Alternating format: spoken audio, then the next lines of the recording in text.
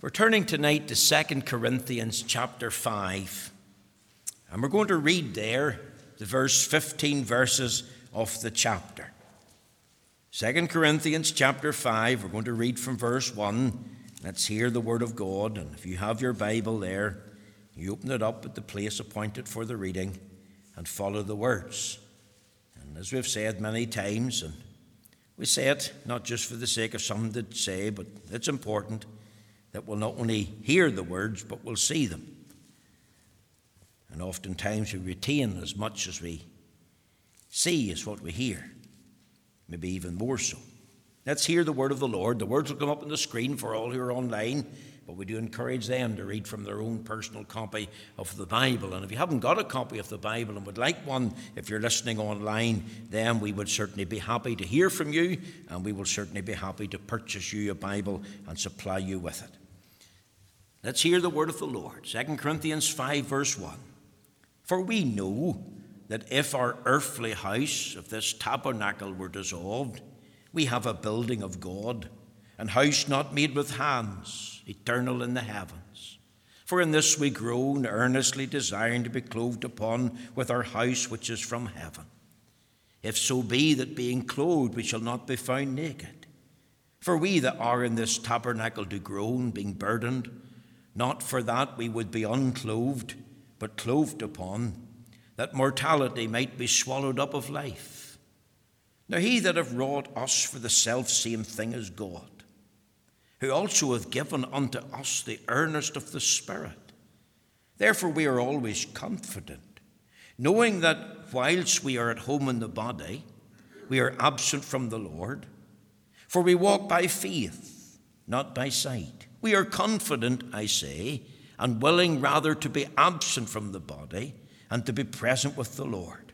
Wherefore we labour, that whether present or absent, we may be accepted of him. For we must all appear before the judgment seat of Christ, that every one may receive the things done in his body, according to that he hath done, whether it be good or bad. Knowing therefore the terror of the Lord, we persuade men. But we are made manifest unto God, and I trust also are made manifest in your consciences.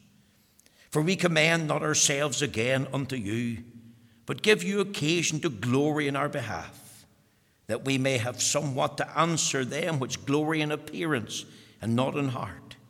For whether we be beside ourselves, it is to God, or whether we be sober, it is for your cause. For the love of Christ constraineth us, because we thus judge that if one died for all, then we're all dead, and that he died for all, that they which live should not henceforth live unto themselves, but unto him which died for them and rose again. Amen. We know the Lord will stamp with his own approval and blessing this reading of the Holy Scriptures. Now, my text tonight is taken from 2 Corinthians chapter 5 and verse 7. It reads as follows: For we walk by faith, not by sight. And my theme tonight is entitled, How Are You Walking as a Christian? Now I want you to notice that this is a short verse. It's only 8 words in the English. And you see, these words came to my mind the other day. I was having a shower. I was drying off. I was getting dressed. And I was actually thinking in my mind, what am I going to preach on the first Lord's Day back in 2021? And these words caught my eye. You see, these words are upon a text that's found outside our bathroom shower. In fact, they sit at the very feet of a tall giraffe. And it has the word faith on it. For we walk by faith and not by sight. And it was presented to us as a gift by a family within the congregation quite a number of years ago. And they know who they are. And as I thought of these words, it's as if the words were jumping out at me and saying, remember me, think upon me, preach me. And Hence, I did share with one of our dear folks who are shielding, when asked what I was preaching on Sunday night, I said I was going to preach on the subject, for we walk by faith and not by sight. And hence the title, How Are You Walking as a Christian? Here's a very important statement, a very important text of Scripture, and I commend it to you this evening. Now, three things. I want you to think, first of all, of the importance of these words. Notice the context. If you look very carefully at your Authorized Version, for we walk by faith, not by sight, you will notice that the words are in brackets. And verse 7 is sandwiched between verse 6 and verse 8. And this is known in theological terms as a parenthetical. That's a big word. Don't ask me to spell that. I hope I've pronounced it right. A parenthetical statement. You see, the Apostle Paul has been stating his case. He's presenting his argument. He's been writing about matters to do with life and death, life in the here and now. He's thinking about life in the world to come. Paul and his ministerial brethren, they stand in total contrast to all the false teachers and the false apostles attempting to win people within the city of Corinth. You see, at Corinth there was also false doctrine, false gospel being preached, false promises to be made. And Paul wants to underscore the fact that as a true apostle, he is willing to die. He's willing to lay down his life for Jesus Christ and the gospel. Why? Because he's assured of the hope of eternal life through faith in Jesus Christ as Lord and Savior. And in the process of presenting that argument, and it's important that you understand that, he throws in this little thought as a little concept right into the middle of the statement. See, this is not only a parenthetical statement, this is a profound statement. Just because it's set forth in a parenthetical way, it is no less important. I believe, you see, this is a well-known truth. It was well known in Corinth. And it ought to be well known, not only in the first century, but the 21st century. How are you walking as a Christian? For we walk by faith and not by sight.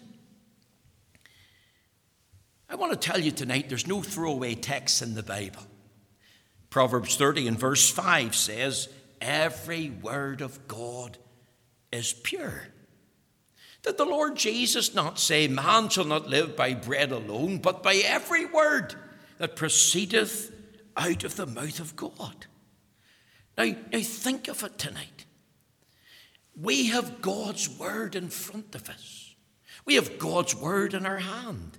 I have just presented to you 8 words that are God-breathed, that are verbally and plenary inspired. The Bible says in 2 Timothy 3:16, for all Scripture is given by inspiration of God and is profitable for doctrine, for reproof, for correction, for instruction in righteousness. And not only have we a God-breathed book tonight that we have just read from, but this is a God-breathed text. And I want you to see it in that light. Here's God's words. And that makes it profound. Suppose I was out digging in the garden, and I'm not a keen gardener, by the way. Or suppose I was out with a metal detector in some field, maybe in James Lowe's field or one of Wilfie's fields or somewhere else. And I found a canister. And that canister contained words from the late Queen Victoria. People will be saying, well, how did Queen Victoria's words ever get over to Northern Ireland? Or suppose we'll bring in another historical figure. Suppose they're from King William of Orange.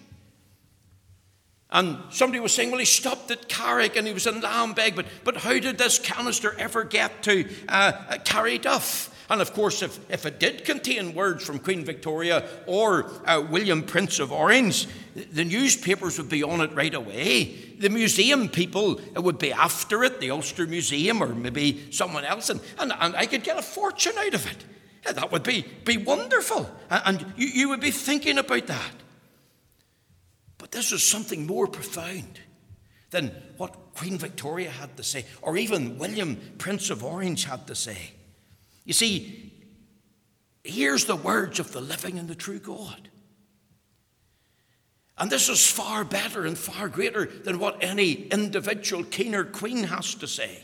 And you see, what's wrong with Northern Ireland tonight is this, that there's a famine of hearing the word of God. We have lost sight of God's word. We have no longer got a high view of the Bible.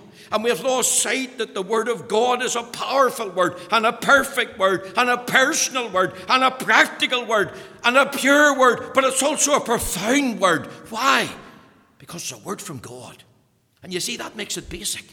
That makes it fundamental.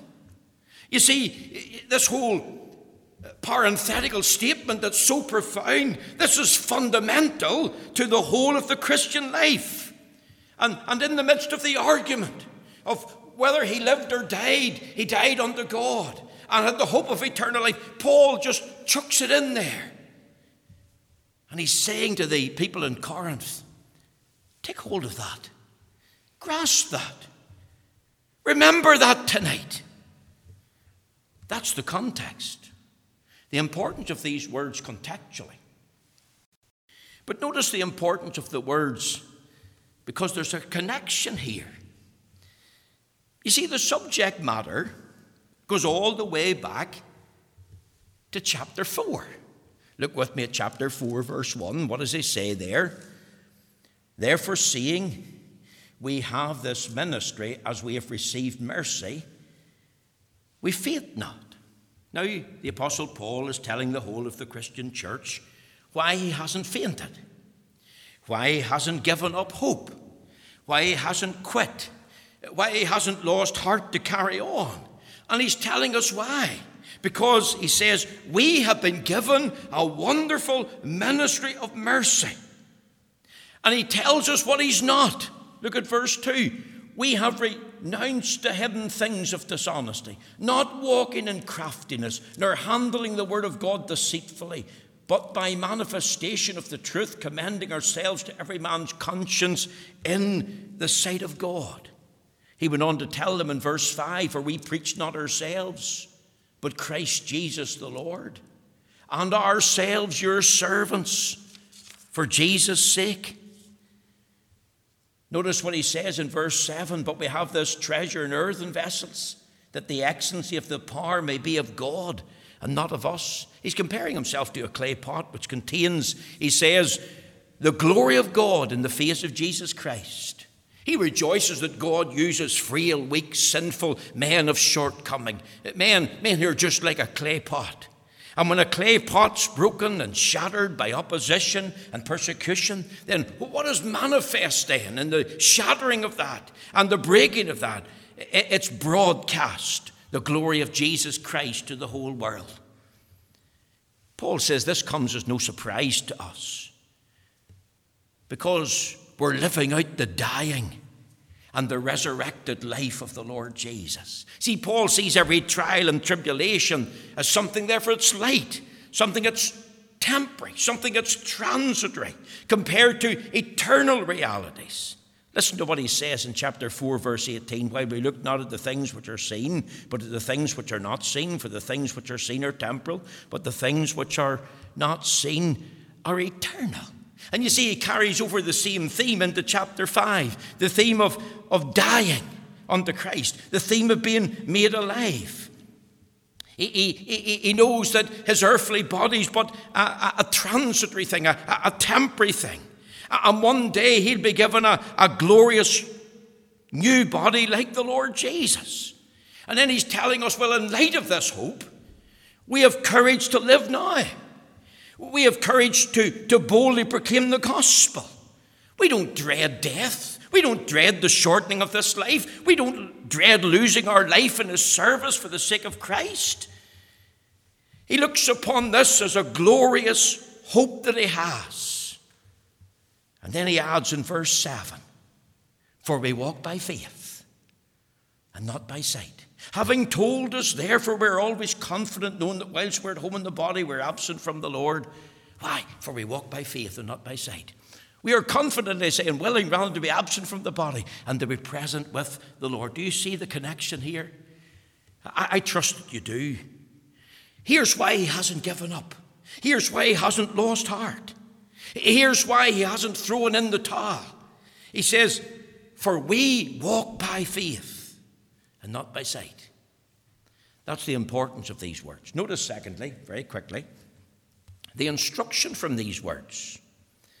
What does it mean when Paul says, for we walk by faith and not by sight? Now, I want you to understand something, that the word walk is a synonym for the way that he lived. So let's think of the people here. For we walk. Underline the word we. Who's that a reference to? Well, it's a reference to the Apostle Paul. Includes himself. He's the one that's doing the writing. As a reference to all the other holy apostles. It's also wide enough to include the readers of this letter. Every born-again believer was in Corinth, those that were saved by faith. But not only those in Corinth, but those in the other churches in the first century. And then when we widen it out, we take in the word we to mean every believer. It's a reference to every believer in Christ, every individual who's living out the Christian life. A true believer, remember, is one who believes in and trusts in Jesus Christ alone for salvation. Neither is there salvation in any other, for there's no other name under heaven we're given among men whereby we must be saved. And he's joined into a saving relationship with Jesus Christ through faith. Why? Because it's written in Hebrews 11:6, but without faith it's impossible to please him. He that cometh to God must believe that he is, and rewarder of them that diligently seek him. So I want you to think of a child of God, a true believer, and he's living out his life before the Lord. And how does he do it? He lives by faith. Every step he takes, every choice that he makes, every decision is rooted and guided by this overriding principle. He lives by faith. The outer man is perishing. It's wasting away, but he keeps on living by faith as a child of God. He faces false teachers and false apostles and false doctrine, but he keeps on living as a child of God through faith. He's regarded as nothing in the eyes of men. People say you're a fool. You're stupid to be a Christian. It's not worth it. But he keeps on living as a child of God through faith. He understands men's evaluation of him. He's grieved in his soul. He's cut. He's thinking, Lord, they don't know who I am. They don't know I'm a child of a king. He faces trials and troubles, bodily affliction. He faces sickness. He might even face death. He might even begin to contemplate God's eternity and meeting God in the judgment. But he lives on as a true believer, and he lives a life of faith unto God. You see, he's unlike the non-believer. He's unlike the person who's not saved, because how does the person who's not saved live? Here's the answer. By sight. That person could be clever. He can be highly skilled. He can be greatly accomplished. He can have a great job, a great station in life. But how does he live? How does he walk, if we use that word walk? He walks by human sight. He walks by human reasoning. He's not the least bit concerned and affected that there's a God in heaven with whom he has to do. He doesn't care about the Bible or the words of Holy Scripture inspired by the Spirit of God. He doesn't care about heaven. He's not terrified about hell. To him it's a myth. Salvation. You need to be saved. He'll laugh at you. Talk about sin. He'll tell you to clear off. Talk about his soul. Oh, he'll double laughter. Why? Because he's only focused on the material. He's only focused on what's visible. He's only focused on the temporary things of life. His life is focused on the things of time and sense. He lives in a material world. But the true believer is different. He lives a life of faith in God. He lives a life of faith in Jesus Christ as Lord and Savior. He lives his life by faith according to the Word of God. Yes, he lives in a real world. Yes, his eyes are literally opened so he can see where he's going and where he's walking. He too lives in a material world. He has to buy and sell. He has to eat. He has to clothe himself. He has to work to feed his family. He'll travel. He'll use money. He'll make plans for the future. He'll fix up his house. He'll buy a house. He'll sell. But he does it all still within the context of taking into account spiritual things, spiritual realities. Now that's important, because there's a big difference. And I want to ask this question tonight. Does this apply to you? Are you one of these people who live by faith or live by human sight and human reasoning?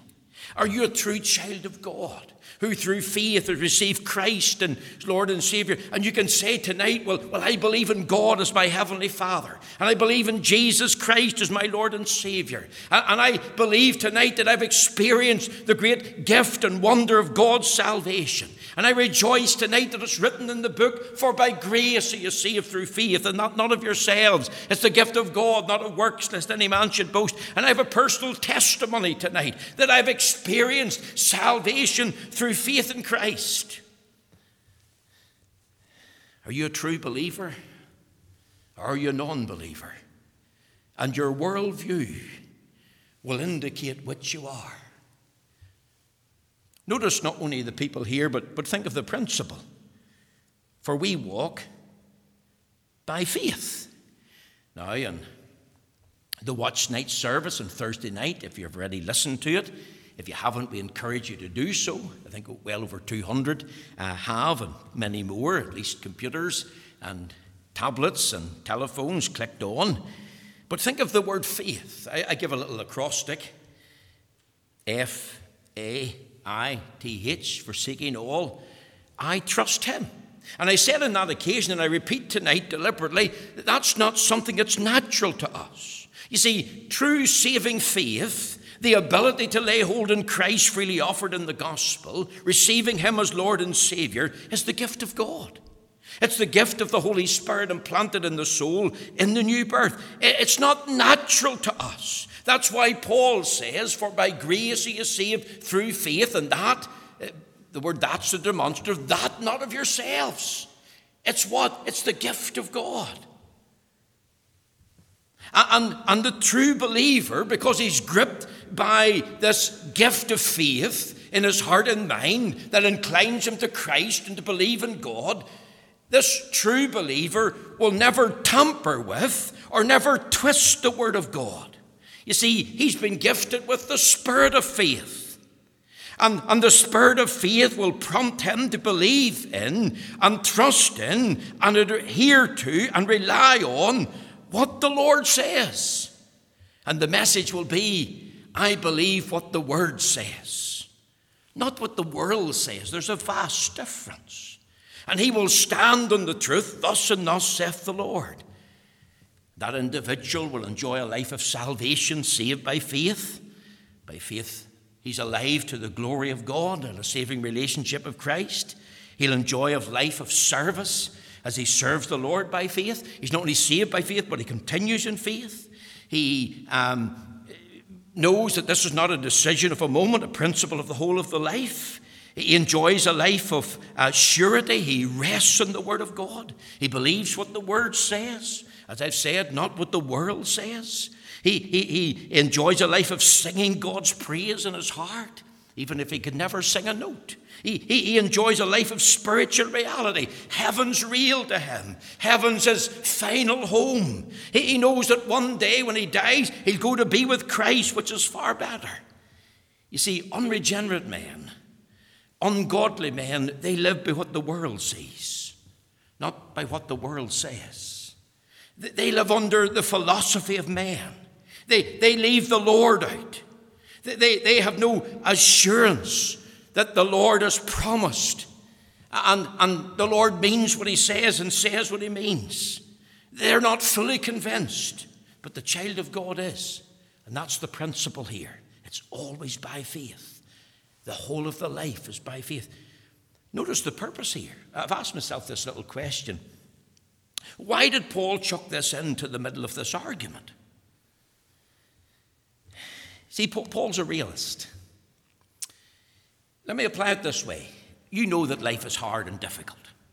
You know that man that is born of woman is a few days and full of trouble as the sparks fly upward. And trials and troubles come. Life's not easy. But I want to tell you, the Christian life is not easy. Think of the little hymn.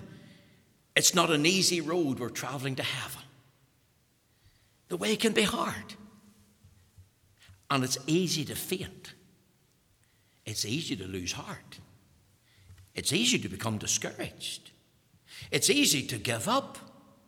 And you see, remember, we're in the midst of a spiritual battle. And we can be tempted to quit. And of course, the godless man comes along and says, listen to the scientist. Listen to Professor so-and-so in the university. Listen to this eminent preacher. Listen to this apostate churchman with his pious words, nice-sounding platitudes. You see, unbelief is real. And unbelief is rooted in many godless sayings. And unbelief is rooted in many godless sight. And when human light and human reasoning is applied, there's a battle going on in the soul and in the heart and mind, a battle against faith and unbelief. And unbelief, remembers, is sin. And we ask the question, well, can I believe in the living and the true God? That he is alive, that he is real, that he is there? Can I believe in his word? Can I make a choice and a decision in the light of this word? Here's Paul. And in the middle of earthly things, when the rubber hits the road and the realities of life rise up, in the midst of suffering and pain, in the midst of temporal things, he thinks of a world where he faces sickness and death and suffering and pain and murder and lying and cheating and idolatry and unfaithfulness and atheism and unbelief. He knows they belong to this world. But in the midst of this world, we can lay hold of the Word of God. That's his purpose. He's doing it really to encourage God's people. He knows that the body of God's people is going to be affected in the process of time. He knows they're going to face opposition and persecution. He knows that death is coming and imprisonment for many. And he knows that that's not the end of their lives. And he wants to encourage them. So he deliberately puts in this parenthetical statement that's profound, for we walk by faith, not by sight. I want you to think not only of a people here and a principle here and a purpose here, but I want you to think of a prospect. You see, how can you believe in things that you can't see? Can you see God tonight? Can you see Jesus Christ? Can you see the Holy Spirit? Can you see the angels? Can you see heaven tonight? The answer is you can't. Well, how could you believe? How could you keep going, focused on spiritual realities, when you can't actually see them? And here's the answer. By faith. Forsaking all, I trust him. Over there in the book of Romans chapter 12, and in the verse 3, the Apostle Paul talked about the measure of faith. This is what he says. For I say, through the grace given unto me, to every man that is among you, not to think of himself more highly than he ought to think, but to every man soberly, according as God hath dealt to every man the measure of faith. And you see, the measure of faith was deposited by the Holy Spirit in the new birth. And that faith that's a gift can be increased through the acceptance and being convinced that God is real and that God's word is true. How did Moses endure all that he had to face? The Bible tells us in Hebrews 11, verse 27, he endured seeing him who is invisible.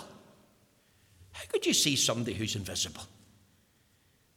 By faith. Here we are, we're in the threshold of a new year, new opportunities, a fresh start. And you could face this new year and you could have a heart full of fear. Or you can have a faith-filled heart because you stand and you say, I believe God. And every challenge that I face, every change that comes into my life, every choice that I make, I'm going to say, I believe God. And I therefore trust him. And I'm going to tell him all about my circumstance. I'm going to turn to him. And I'm going to wait upon him. And I'm going to worship him. See, that's how you can believe in things that you can't see. Because eternal realities are real through faith. And there's a pattern here. He says, for we walk by faith. Now think of this. In his walking, he exercises faith. And he's content to trust the Lord. Therefore, he can testify. I'm a child of God. I believe in Jesus Christ as God's only begotten Son, my Lord and Savior. I'm experiencing and enjoying God's great salvation. I can live a life of service unto God. I can aspire to live a holy, sanctified life. I can believe tonight in a God who gives ear to my prayers. Here's the outworking of this. There's a pattern here, for we walk by faith. Every believer's following the same pattern. They're making the same testimony, the same declaration. That's the instruction. Do you see the people? Have you got hold of the principle? Do you see Paul's purpose? Giving encouragement so that the people wouldn't lose heart. Getting them to focus on this prospect. There are things that you can't see, but you can see them by faith. You can endure just as Moses did. That's the challenge. You've got the measure of faith. It's been deposited. And here's the pattern for everyone. We can all testify that we're walking in the same way, on the same road. We walk by faith to heaven and home, to eternal realities. I want you to think of the implications here as we close. You see, Paul recognized there was a danger. Notice the words, not by sight. See, here was the danger. If we only live by sight, there's a vast difference between human light and living by spiritual sight. And are we not all tempted to only view things as we see them? And therefore, as we see things, we base those things on our human reasoning. Let me apply this tonight. When I think about our empty pews, and we don't see a huge mega crowd in the house of God, we tend to think, because we living by sight, human reasoning, things are not good there. Suppose a visiting family come in tonight, never been in the house of God before, and seen so many empty pews on a Sabbath evening. They would go out thinking to themselves, this is human reasoning now, I'm applying that. Things are not good in that church. Or somebody drives into the car park, and instead of seeing 100 cars, only sees 10 cars, and then thinks to themselves, well, things don't look too good there. Things are not healthy there. And you see, their assessment would be wrong, wouldn't it?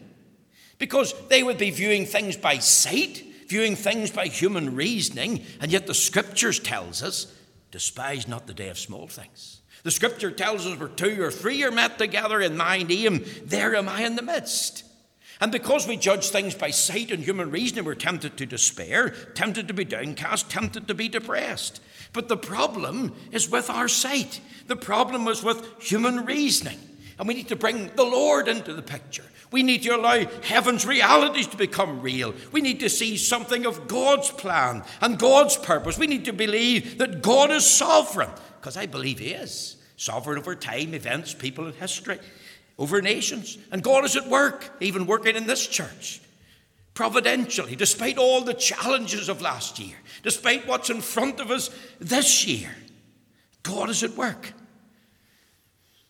And we need to lay hold on the gift of faith, that measure of faith. Because Paul wanted them to understand there was a true ministry going on in Corinth, despite the false teachers and the false apostles. And that ministry was being carried on towards maturity. And people were encouraged to grow and increase in their faith. And people were encouraged to exercise a true spirituality. You see, Paul knew this. that faith is essential for everyday situations and circumstances. Is faith not essential tonight for the work of God? Is faith not essential for the house of God? Is faith not essential for the day of God? Is faith not essential for the Christ of God and the child of God? It is. Oftentimes we worry and we fret and we're overcome by fear. And we need to meet every crisis like that and every challenge, not by flying into a panic, but through faith in God. And in the blackest of times and in the darkest of days, whatever we face, we need to recognize there's a danger if we're only living by sight and not by faith. So whether you face bereavement, sickness, financial worries, incidents that affect your family, or accidents at home, the farm, the factory, the office, the school, the university, don't put any confidence in self. Make sure your confidence is in the Lord. Make sure you continue with the Lord this walk of faith. Recognize the danger. That's the implication here. I want you to notice this as we finish. Rejoice in the duty. Notice what it says, for we walk by faith. Now, of course, when we think about the word walk, we think of a physical walk. From the day of our birth to the day of our death, we walk physically through time, journeying towards the grave and the great eternity. And I want to tell you this, every step that we take and every breath that we breathe, we do so by the grace and mercy of God. We do so in absolute, total dependence on Him. And the ungodly never think of this. The unregenerate never think of this, that the very breath that they breathe is a gift from God. But He means more than walking by faith physically. He is thinking of walking by faith spiritually. You see, every walk has a start point, doesn't it? And every walk has an end point. I don't know if you've ever walked the 4-miler. You could start on the Killinure Road and walk right round down past the church again and go back to where you started. People tell us that walking's beneficial. Walking's a blessing. Well, I wouldn't really know. I've only walked up to this church ever once and it felt like phoning for the ambulance afterwards. That's how out of shape I would be when it comes. Some girls decided to walk to Cave Hill today. Not running, not jogging, but to go for a walk. And a walk is good for you. Good for you physically. But we're not talking about a real physical walk here. We're talking about a spiritual walk. Here's Paul. And he walked over Europe physically. But his walk, because he walked everywhere, Shanks' mare, his was the walk of faith. And he walked with God. He walked with the presence of the Lord. He walked with the power and anointing of the Holy Spirit. And God mightily used him. And God mightily blessed him. Does it not say in the scriptures, and Enoch walked with God? He wasn't a superman. He wasn't a super holy believer. He was an ordinary man of flesh and blood, just like you are, with all his imperfections, all his sins, and with all his shortcomings. And he walked the walk of faith beside the Lord. In fact, the Lord was with Enoch. It's as if the Lord had come to where Enoch lived in the day that Methuselah was born and invited Enoch to come for a walk.